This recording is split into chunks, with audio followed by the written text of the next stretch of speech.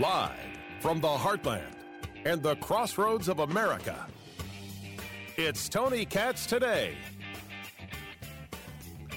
7.5%. Am I allowed to say holy crap? Holy crap. That's inflation, baby. I actually thought the number was coming out tomorrow. I got it confused with jobs reports, which come out on a Friday, although we won't see the jobs report until March for February. This is where we are with inflation, 7.5% on an annual basis. So it beat estimates. Some people thought 7.2, some people thought 7%, 7.5. What is it telling us about what we're seeing with the economy? What is it telling us about what it is we're hearing from the administration? How can we even be considering on a federal level more spending? Because, I don't know, did you hear this? Did you hear this from Representative Jayapal? Pramila Jayapal, Washington State? Oh, she's down with it. We can take Build Back Better and we can rebrand it as long as we get to spend. I think that I'm perfectly fine with rebranding it. I don't mind what we call it, but what we have to do is lower costs for the American people. We got to lower childcare costs. We got to lower prescription drug costs. We got to lower healthcare costs. And we have to make sure that we are addressing an unfair tax system. So those are the things that we know we got to do. And I believe that we can put these pieces back together. We can call it something else. Well, isn't that great? What should get in the way of more spending? How about the fact that you have a dollar that is worth less and less? Tony Katz Today. Good to be with you. 833-GOT-TONY. 833-468-8669. On Facebook, Tony Katz Radio, and rumble.com/Tony Katz. Get all the good videos there. Dr. Matt Will joins us right now, economist from the University of Indianapolis. MattWill.com, DR for Dr. Matt Will on the Twitter box. Break it down, man. First things first, you have on this show talked the idea of recession, and now you have inflation at 7.5%. Before we get to the recession talk, what does the 7.5% mean? How is the number calculated, and what does it say to you? Well, Tony, it includes there's two parts. There's overall inflation, which is everything that we buy, which is the 7.5, and then there's core inflation, which removes things like fuel and energy and food because those are highly volatile items. But that was 7.2%. Here's what's scary about these numbers, Tony. Tony, the number was supposed to be 4.8.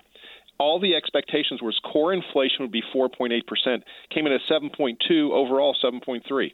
Tony, that's a 50% increase over expectations.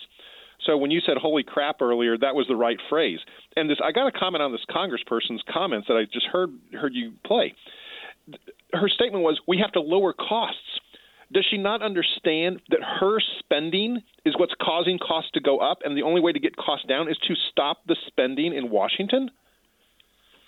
Look, the inability of Washington to understand the issue on Midwest Main Street. I talk about this all the time. Wall Street and Midwest Main Street, the chasm is absolutely, it seems limitless in the differences between the two. But let's talk about the 7.5% inflation. We've now seen 3 months of this very large rise in inflation. The question is, where is this taking us? We look at the Dow right now, it's down 81. The NASDAQ's down 48.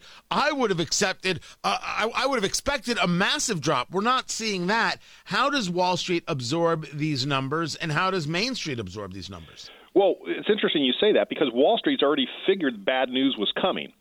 So the bad news arrived. They knew it was arriving, so they haven't reacted on the side of stock prices. But they did react on the side of interest rates, Tony.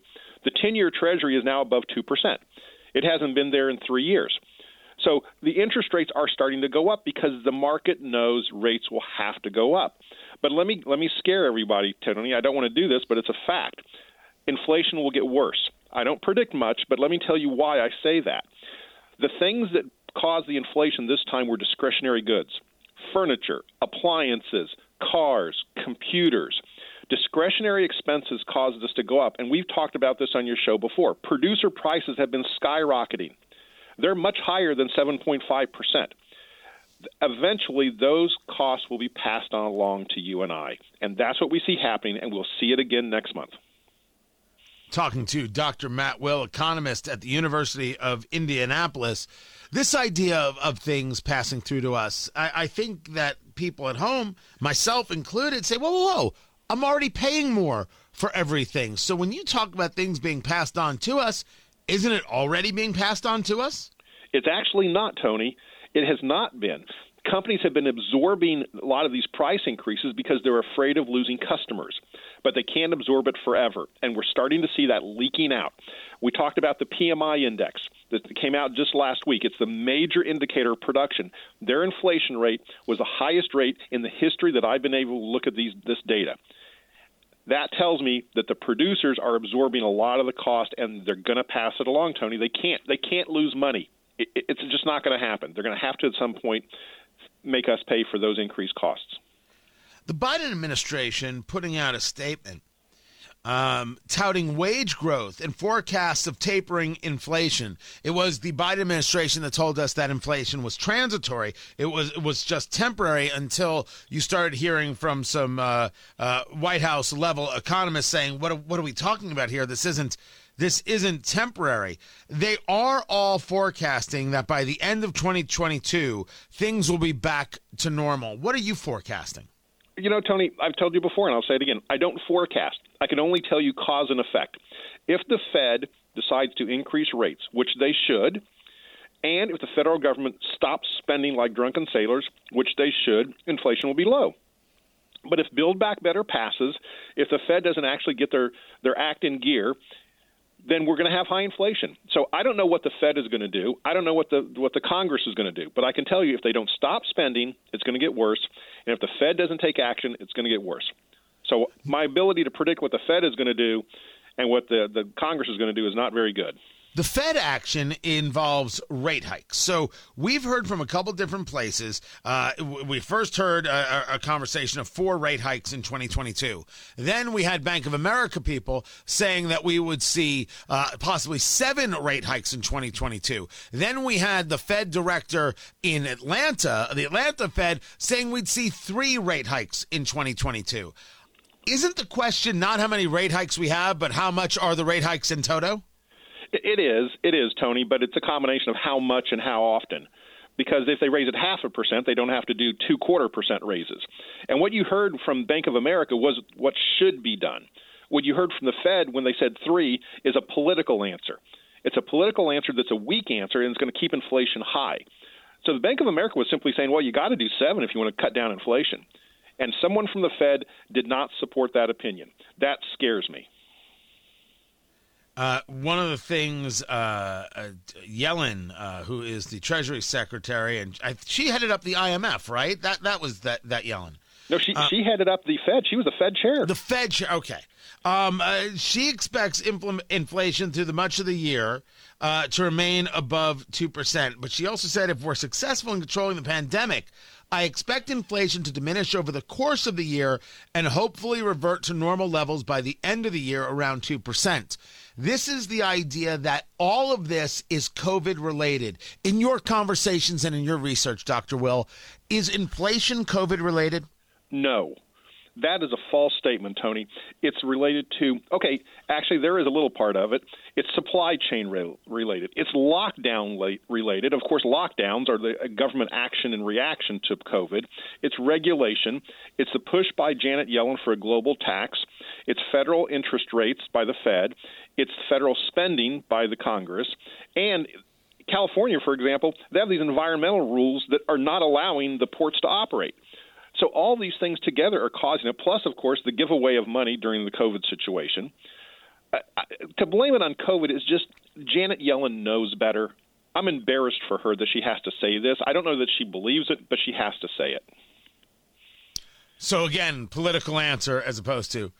So I guess the only thing left is, we don't know how long this is going to last. In your words, as long as government continues to fail to make proper moves, it will last, although it could indeed taper down. The question that people ask, and this may be a fiduciary question, but you're as close as I've got, so I'm asking you, even though it's a different world. When you see this happening, Wall Street reacts in one way.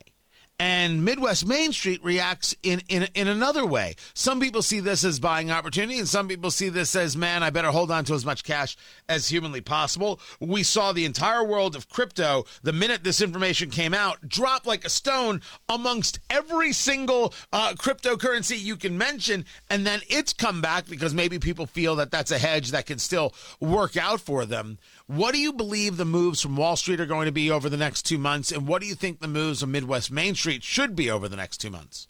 Well, Midwest Main Street, I hate to say this because this is a self-fulfilling prophecy, but cash is king. And the more cash you have, the better you're going to be during times of, inflation, or buy something that retains its value. Let me repeat that. Holding cash is going to decrease in value. But Main Street needs to buy goods that are going to increase in price because they are going to appreciate. I know this sounds weird, Tony. Used cars might be a good investment right now because used cars will very well go up in price in this kind of situation. Wall Street's going to be erratic.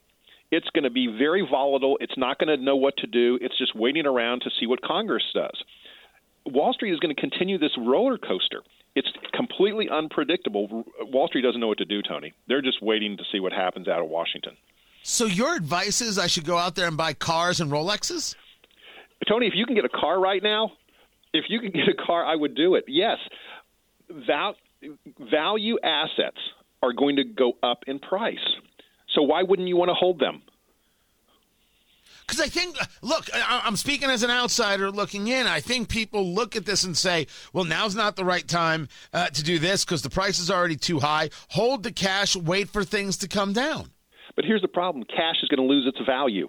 If you're holding cash in your pocket, it's worth $1, and in a year it's going to be worth 85 cents.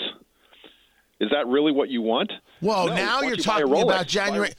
Hold on. See, this is where I love it. This is where I love you, Dr. Will, because you're talking January 2023. You're saying is it your contention that the inflation stays at a way that even a year from now, our dollar is worth physically less? I'm saying physically is worth less, has less value than it has right now? Yes, absolutely. Huh. Well, and so that's why you need to get into an asset that's going to appreciate in value. So basically what Dr. Will is telling you is buy bourbon.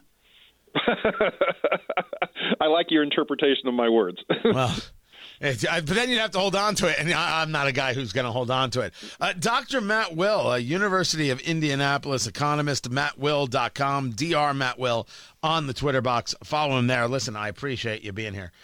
Thank you so very much. That is a man, that's a little bleak. But I have to tell you, he's bringing up a subject that forces you to ask yourself a question. What makes us think this stops? That's a very negative kind of conversation. That's a very, Biden, that's, you're just doing that because he's a Democrat and you don't like Democrats. No, I don't like Democratic policies. I've met Democrats that are lovely. I've also met Republicans that are total jerk faces. So you see, these things happen. But I might be thinking about this wrong. I might be predicating this on the idea that eventually it gets better in 2022. Why? Why am I making this assumption? That's a bad assumption. So now I'm asking the question. Now I gotta start drinking. You know what?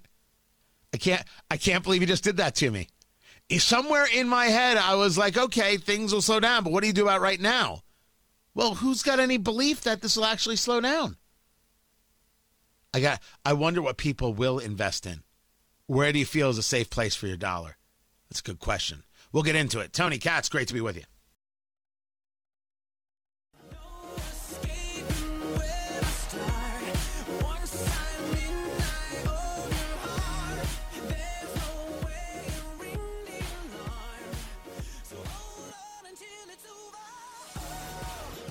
This Bob Saget story makes me want to cry.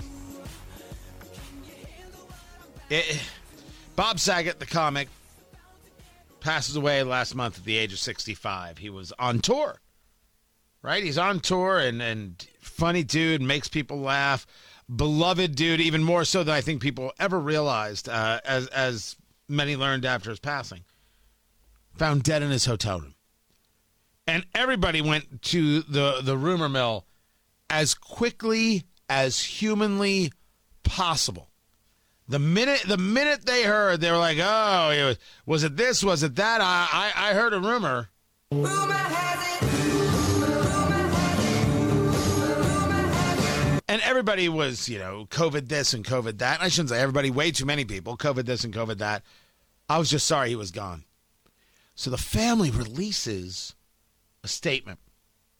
The statement says, here's what we know based on the autopsy.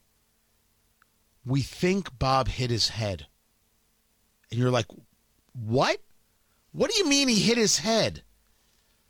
According to the medical examiner, there was a bruise, and supposedly a large one, on the back of his head. And what very possibly happened is that he hit his head. He dropped something on the floor and he picked it up, or he got into bed and hit the headboard. And he said, "Oh God," and then said, "I'm just going to sleep," and didn't think it was going to be anything. It's very possible. There was nothing within the toxicology or anything else that, in terms of drug use, foul play, it was a result of blunt head trauma. According to the statement, his injuries were most likely incurred from an unwitnessed fall. That's... I don't... There's a weird part of this about whether or not... Is that the way you want to go? I mean, it's freak. Did you even know it was happening? Right? You fell, you're like, oh gosh, just crawl into bed, and then you don't wake up. But I don't know if the freak way to go is somehow better or somehow worse. All I know is I heard the story and I was like, are you blanking kidding me? I yelled. Are you blanking kidding me? Because it's just the craziest story in the world. And then you just ask yourself, like, man, weird things happen. Is that the way you want it to happen? Just something weird and whatever, just takes a life too soon? Why not just the standard way? What's the standard way? I don't know. But, hopefully a little bit older than 65. That's another thing, too. What America now views as young, it has so advanced. My father is 84. My mother is 74. When I was in Florida for a few days, they live in Florida, and we got together, and we were sitting, and we were having a bite, and, it's just... You realize two things. A, as their kid, you don't quite know how to deal with them because there's this moment where you got to kind of take over a little bit, right? There's that natural thing that happens. But there's the other part where they are like, we didn't expect this. My father, there's no way he should be 84. No, hey, live to be 94, dude. Do it, Dad. I'm just saying, it's unreal. It is absolutely incredible. So he's like, I wasn't expecting this. Wasn't expecting this at all. And so it's odd for him as well. But 84, you're like, oh, yeah, live good. Even 74, like, oh, it's too bad. 65 is a baby. Meanwhile, Joe Biden is supposed to talk about health care, which is weird because he's supposed to also be giving out crack pipes, except maybe now he's not. That story's coming up. I'm Tony Katz.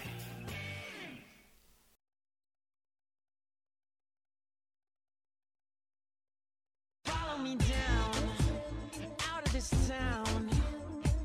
Girl, you're moving way too Health care.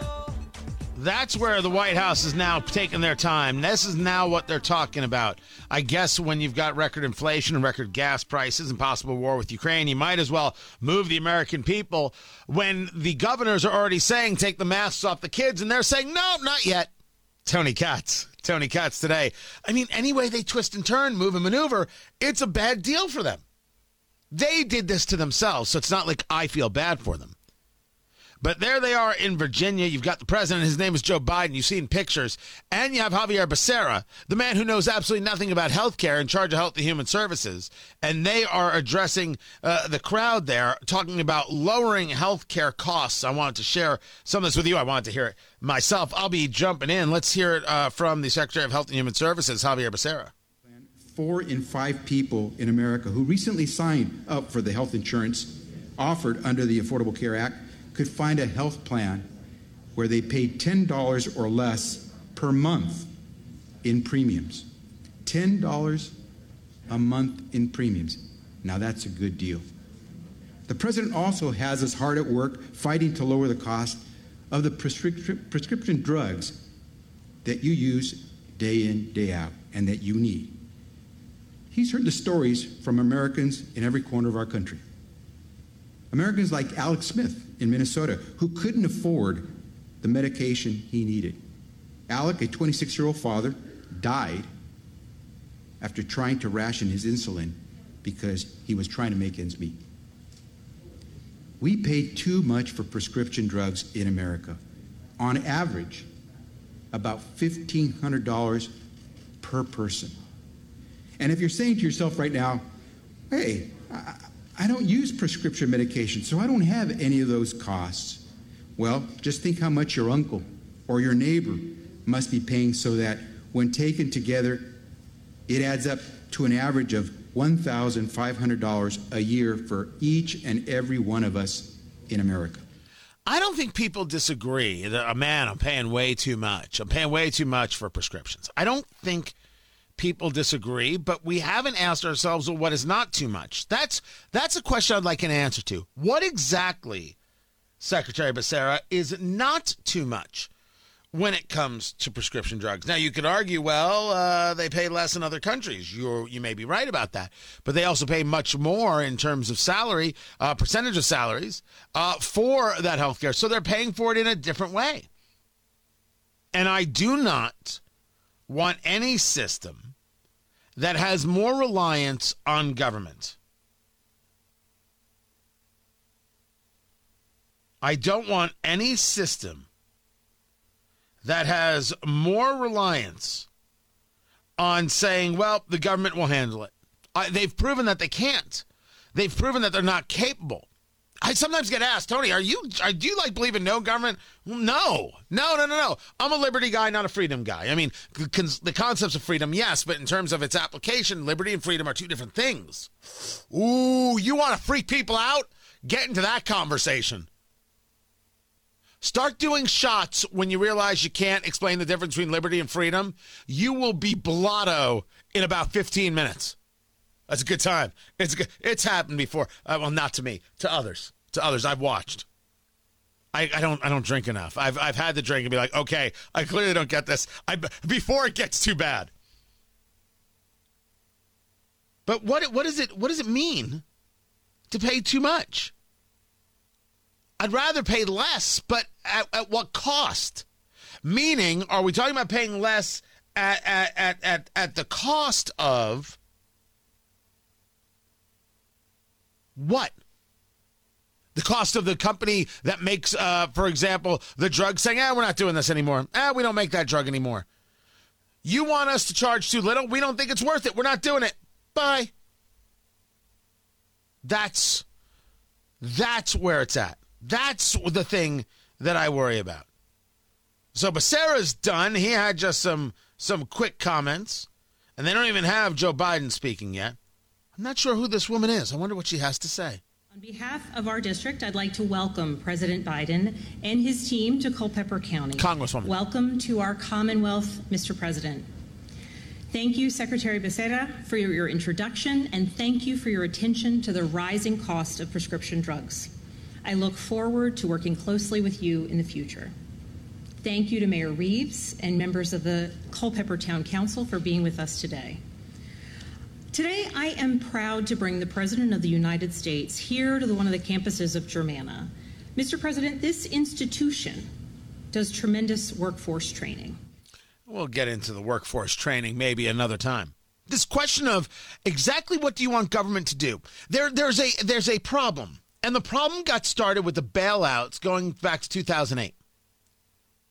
So here you have these companies like AIG and others, these big banks, these big insurance companies, they're failing. They're failing. It's all falling apart. It's all falling apart. It's all a disaster. And we're told, well, we have to bail this one out. We have to bail that one out. They're too big to fail. I don't believe that. I don't believe there's any such thing as too big to fail. And while that was the argument that was happening, top line, there was another conversation happening underneath. A conversation that is actually much more dangerous, much more damaging, and we're living through it still to this day. When the government came in and started bailing people out, what it said to America is, don't worry, when things get bad, we'll just write the check. When you say government has to do something, and people scream, oh, we've got a problem, government has to do something. Well, what you think government should do is very different than what the person in the car next to you thinks government should do. You're different people. You have a different view on what government should do. So the member of Congress, well, you're both constituents. So they're hearing two different things on what to do. So government starts saying, well, we can't do something, we have to do everything. But when you talk about bailouts and the real damage that the bailouts did some 12 years ago, is that the bailouts taught America that government will just write a check and solve the problem. But they don't solve a problem. They create dependency. Oh, we have to shut down because of COVID? Don't worry. Bloop. Government will write a check. I even said, you shut these people down. Of course you're going to write a check. You're the one who told them they can't go to work. But the damage is done. And then we start getting into these really kind of ethereal conversations. We need to bring down the price of prescription drugs. Okay, to what? Do we bring them down to a number so low that the lab that creates the drug says, screw it? You expect me to keep making this drug at absolutely, positively no profit? F these people. I ain't doing that. I don't want to be a part of that. That's the issue. When we say we have to lower drug prices, and they scream and they yell and they hoot and they holler, we have to lower the price of prescription drugs. Okay, to what? When they tell me and they tell you we have to stop this rampant opioid usage, by whom? My 74-year-old mother who's got the sciatica and the weird thing with her neck? Which, by the way, Diane has the sciatica and the weird thing with her neck. I didn't make that up. That's actually happening. She shouldn't be able to take an oxy? Somebody else is abusing the drug. Somebody else is writing too many prescriptions. My mother shouldn't have it because we have a drug problem? Let me say it again for those in the cheap seats. F these people. Not a chance. People should live in pain because somebody else is abusing whatever the codeine is, whatever the pill is. Nonsense. The advent of these medications is amazing. And what we have done to not only just prolong life, but create better lives is the stuff they will marvel about in history books for years. And now we want to tell people what? We want to tell people they can't? We want to tell people they shouldn't? We want to tell people, no, you live with the pain, baby. You live with the pain. Crazy talk. Joe Biden is going to talk about health care. We'll let him get to it in a couple minutes. Keep it here. I'm Tony Katz.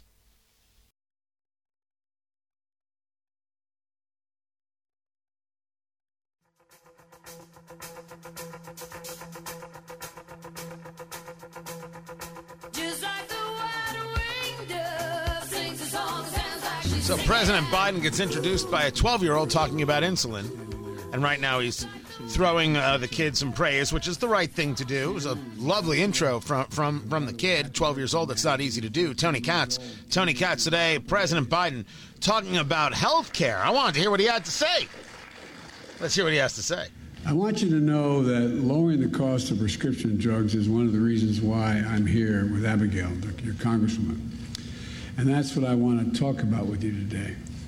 Lowering the cost of health care overall as well. Lowering the cost of prescription drugs is important, and giving families like yours just a little bit more breathing room makes a gigantic difference. Before I get into that, I want to say it's good to be here at Germanna School. And by the way, Abigail, if I want to know anything about community colleges in Virginia, I go to my wife. She teaches full-time and has for the last 9 years. She's in the classroom now at community college in Northern Virginia Community College. And she says, you know, the single best-kept secret in America is community colleges. And it really is. They are so flexible, they can do so much. And if I had more time, which I don't, for all of you, I'd go into what we're going to try to do to increase the flexibility and the funding of community colleges for people. But it's great to be here with Abigail, with Congresswoman Spanberger. And in every chapter of her career, in every chapter, she's always been about one thing: service. I also want to thank Mark Warner and Tim Kaine, your senators here, good friends, and worked closely with me on so many things when I was a senator and now as president and when I was vice president. But they needed me in Washington today because there's votes in the Senate. I also want to thank Secretary of Health and Human Services, Javier Becerra, for two things. One, for answering my call when I asked him to come and be the secretary. I was worried he wouldn't. And how much he's helped us make so much progress in getting people vaccinated, getting health insurance, and making it more affordable health care. Look, health care is part of Abigail, Congresswoman, your Congresswoman's background. Back in 2017, she saw her representatives in Congress vote to repeal the Affordable Care Act. That was one of more than 100 Republican efforts. There were 100 Republican efforts since we passed it in our last administration to repeal the Affordable Care Act. But she knew that that was the exact opposite of what Central Virginia badly needed. You needed then and you need now more access to quality health care that is more affordable. So when I became President of the United States, that's what we did. We passed the American Rescue Plan, which made quality coverage through the Affordable Care Act more affordable than ever before, with families saving on average, have signed up, family on average $2,400 a year in their annual premiums. Compared to last year, the average monthly premium for Virginians has gone down more than 25%. Over 5 million people have gained coverage through the ACA since I became president. And as was mentioned by Javier, over 300,000 Virginians have signed up for health insurance during the open enrollment period here in Virginia. And we want to go further. Lowering prescription drug prices, get a cap on the amount people pay on Medicare, pay for prescription drugs, and to bring more clarity and fewer surprises when you get your bills if you've been hospitalized. So let me say a few words about each of these things now. With regard to prescription drugs, in America, we pay the highest prescription drug prices of any nation, developed nation in the world, the highest of any. And it's about 2 to 3 times higher than what other countries pay. Let me give you one example. An anti-cancer drug to treat leukemia and lymphoma costs $14,000 a month in the United States. The same exact drug, made by the same exact pharmaceutical company, is sold in France, and it's $6,000 a month. He doesn't answer the question, does he? Sorry we had to get through all of his blabber to get to the thing where he doesn't make sense. $14,000 to $6,000. With no conversation of what's already been paid. And no answer to the question of what do you want the cost to be? You can make them do anything you want. You're the government. Is that really what you want? Do they stop making the drug? And I'll say it. It doesn't sound like a lot of money. It is a lot of money. It is a lot of money. But what it is that it took to make that, I don't have a good answer for. What it took to make that drug, I can't tell you. What that price should be is what the market will pay for it. That's the reality. To make the drug, or the research that went into them. Let me regress for just a moment here. I started when in the Obama-Biden administration, an effort to deal with the cancer moonshot, to change the way in which we deal with cancer. And I'm reinstituting that in my administration now. And it was interesting. We had these hearings all over the United States, and one of the major events we used at Howard University, where there were 35 other events going on simultaneously with this. I subsequently met with the heads of, I think it was 13 drug companies. And I asked them, I said, if you found a cure for a particular cancer, how much you think you should be able to charge? And the response universally was, what the market will bear. I said, hope I don't get elected president. Because that's just not what you'll get. You should be treated more like a utility. You should be able to make a significant progress. Let's add up how much, and like they do in Germany. How much did it cost you, all the research and development, all the effort, add it all up, and then on top of that, add a significant premium for it. A profit of 20 to 30% above it. You just heard the President of the United States say, okay, drug companies, we're going to limit what you can make. Because you're making too much the way we see it.